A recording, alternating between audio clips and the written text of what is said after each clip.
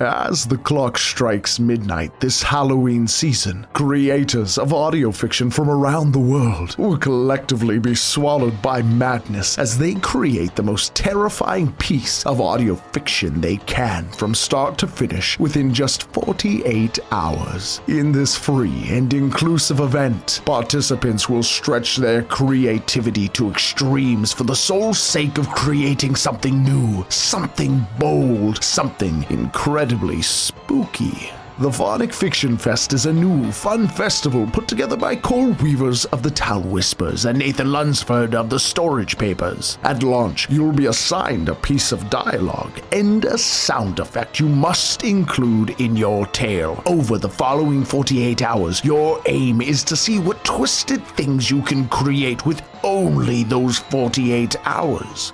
You can create or join a team, or you can just go it alone as you spiral through the dark and sleepless night and see what you can conjure in just 2 days. Go to phonicfictionfest.com to register now before the kickoff at 11:59 p.m. Greenwich Mean Time on Friday, October 14th. For those in the Americas, that's 7:59 p.m. Eastern. You can also follow us on Twitter at PhonicFicFest for updates along the dark path ahead. Join us on phonicfictionfest.com and how much of your sanity it will cost you.